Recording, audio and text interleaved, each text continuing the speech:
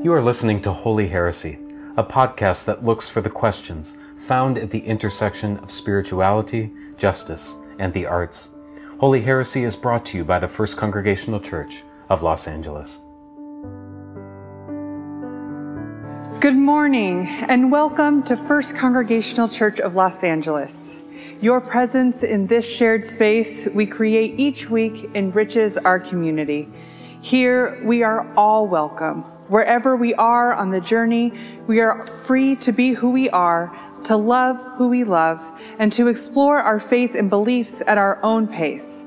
Today, we continue our fall series, An Evolving God, Evolving World, Evolving Purpose, as Reverend Michael invites us to consider the question, who is God?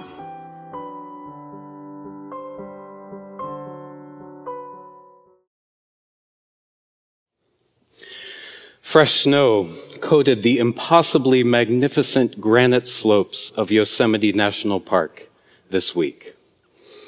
Entering the place was like driving into a Bob Ross painting. Happy little trees everywhere. Of course, this made climbing Half Dome, for which I'd entered a permit lottery, far too dangerous. There was a time I would have persisted, stubbornly holding on despite potential harm to myself and those who in perilous conditions might be called upon to rescue me. We wisely descended into the valley instead, following the example of snow turned rain, allowing gravity to carry us to a new path, the kind that reveals more of itself only in the yielding to and embrace of its mystery. Imagining the spiritual journey as a series of mountaintops and valleys taps into an ancient human consciousness. Summits as places of revelation, thin places where the experience of the divine is most intense. Valleys, then, as places of shadows, doubts, fears, where the holy feels distant at best and at worst, absent totally. Moments like these are certainly part of my spiritual autobiography, but most chapters are more complex. Today, for instance, long glacier-grooved valleys reveal so much of God to me. A steady, persistent, loving presence, constantly changing and reshaping, leaving learned beauty in its wake, even when it appears immovable and silent. Conversely, there are some mountains in my journey that have become quite small in the rear view, and for which I am grateful. What I once held on to as pinnacles of my belief and faith finally eroded. But not only did I repeatedly return to their summits, not realizing the danger to myself, but obstinately dragged others up with me as well. If I pray hard enough, I thought in the 9th grade, my grandmother's brain cancer will be healed. If we can get just enough people praying, maybe that will be enough to change God's mind. After hugging her goodbye a final time in that hospice care, my silent tears on the car ride home were not only for sadness of my family's impending loss, but also for anger at God, or at least who I imagined the Holy One to be at that time.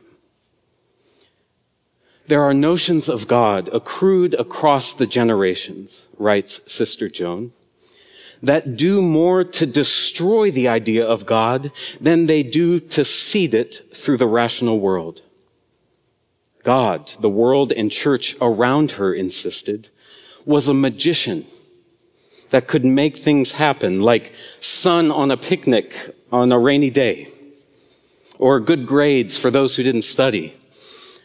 If this were God, she thought, it couldn't be true that God loved everyone, at least equally. Clearly, there were favorites. God was a puppeteer pulling the strings of our lives, Joan was also asked to believe. But only some got jobs and resources, some even gratuitous opportunities, while others, equally or even more religious, got long-term illnesses that stole their dreams of life. If this were God, this God was actually uncaring and uninterested in so many of us. God, Joan was further asked to believe, was a vending machine. Powerful, yes, but not just. A woman in her congregation would pray fervently that her husband would stop drinking. But after years of prayers, what resulted was a divorce and 3 children for her to raise alone. It was the drunken husband, it seemed, who'd won the lottery. If this were God, Joan concluded, God was at best arbitrary, capricious, and unreasonable, always testing us. And for what? God, the warrior judge, was an image Joan learned very early. A child of World War II, she recalls praying every day in school that God would defeat Germany and would crush the Japanese. And it seemed to her in the end that God heard her prayers. But what did that mean, she wondered?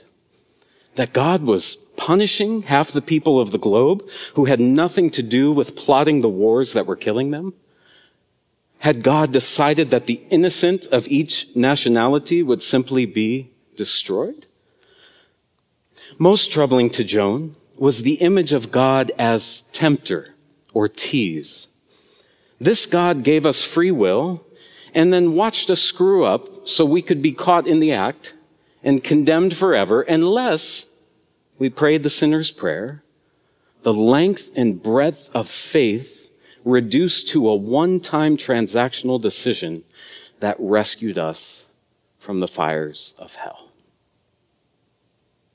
This week, I read of the famous 8th century Iraqi mystic and lover of God, Rabia. One day, she goes through the city with a lit torch in one hand and a bucket of water in the other. The puzzled people of the city asked Rabia what she was doing. She responded that with the lit torch, she was going to burn down heaven, and with a bucket of water, she was going to quench the fires of hell, so that people would have no reason left to worship a God other than God. Rabia's path, like Sister Joan's, was the via negativa, the negative way, the process of naming who God is not in order to discover who God is. This process allows her finally to claim who she discovered the divine to be. A relentless but gentle presence. A lover who holds us in brokenness and wholeness, sorrow and joy, outside of whose love we can only be found by deceiving ourselves that such a thing is even possible. Would that we hold the fullness of our stories with such deep compassion as the divine beholds ours.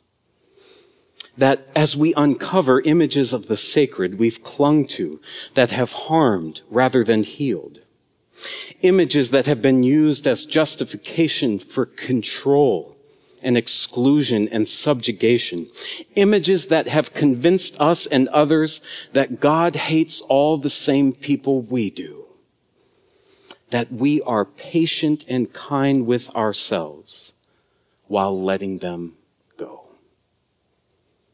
So much of this great mystery only becomes clear with time, sometimes glacial time. So we learn to lean in and trust again the slow work of God, as Chardin said, and begin to unearth what perhaps we have always known to be true.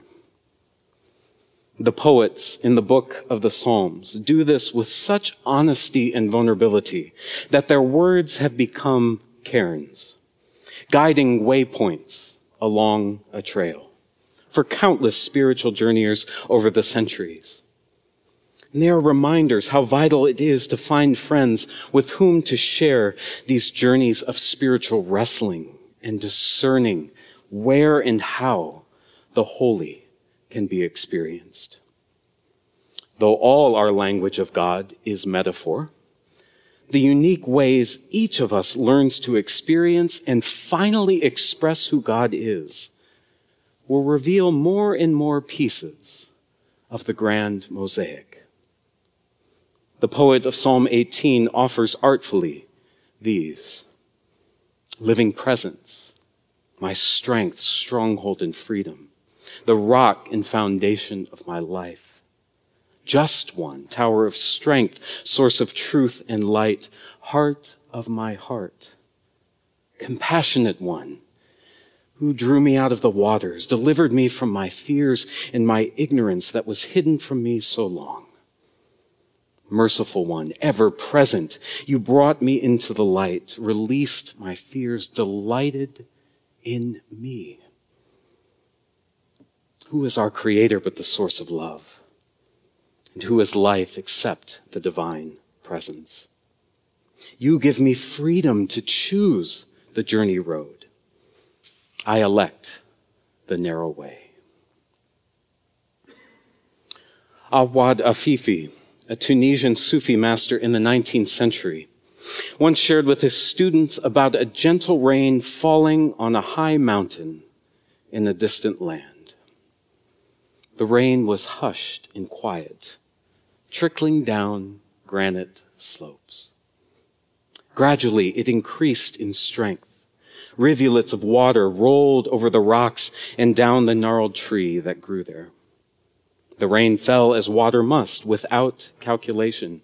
Soon it was pouring as swift currents of dark water flowed together into the beginnings of a stream. The brook traveled down the mountainside through small stands of cypress trees and fields of lavender-tipped purslane, down cascading falls. It moved without effort, splashing over stones, learning that the stream interrupted by rocks is the one that sings most nobly. Finally, having left its heights in the distant mountain, the stream made its way to the edge of a great desert. Having crossed every other barrier in its way, the stream fully expected to cross this as well.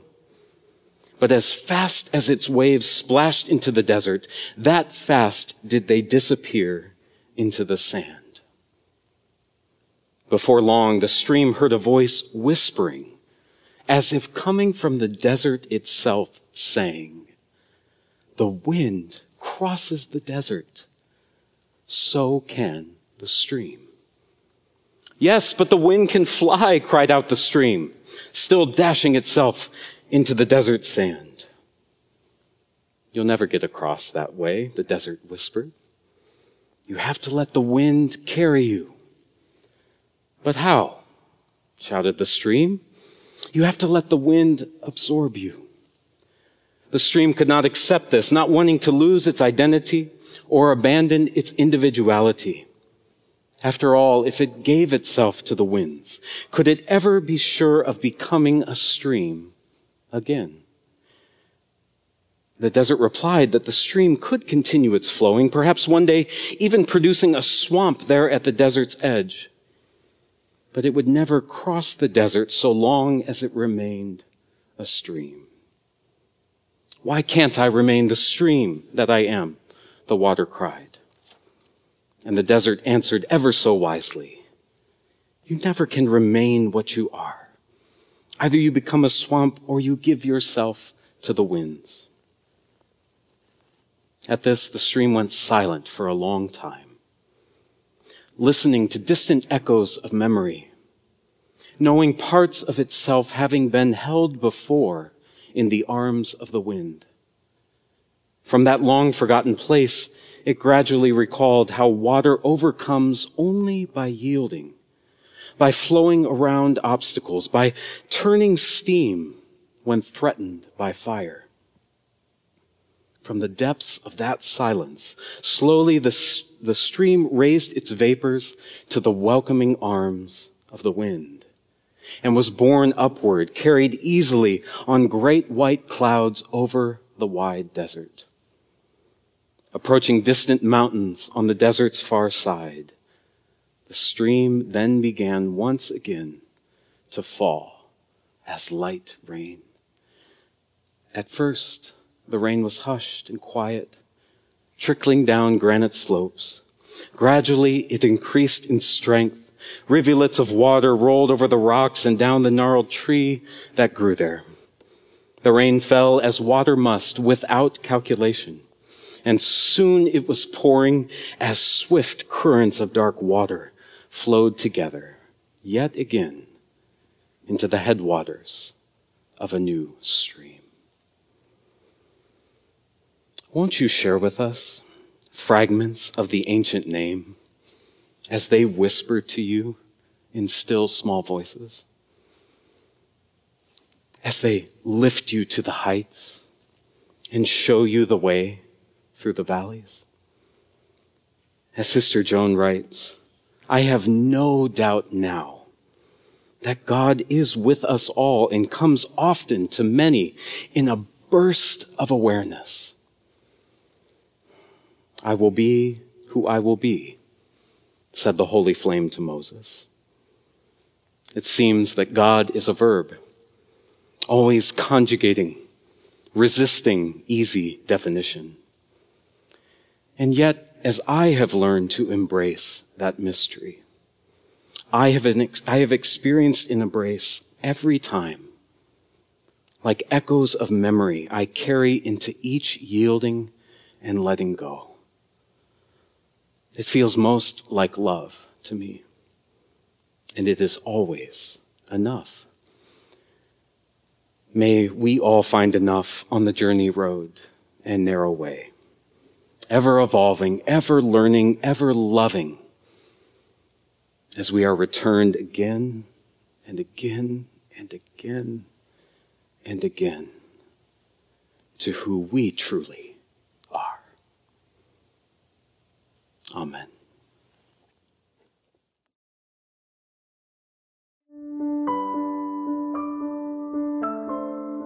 If you enjoyed what you heard, you can join us for service each Sunday morning in person or on YouTube, or consider supporting First Church by making a tax-deductible gift at fccla.org/give.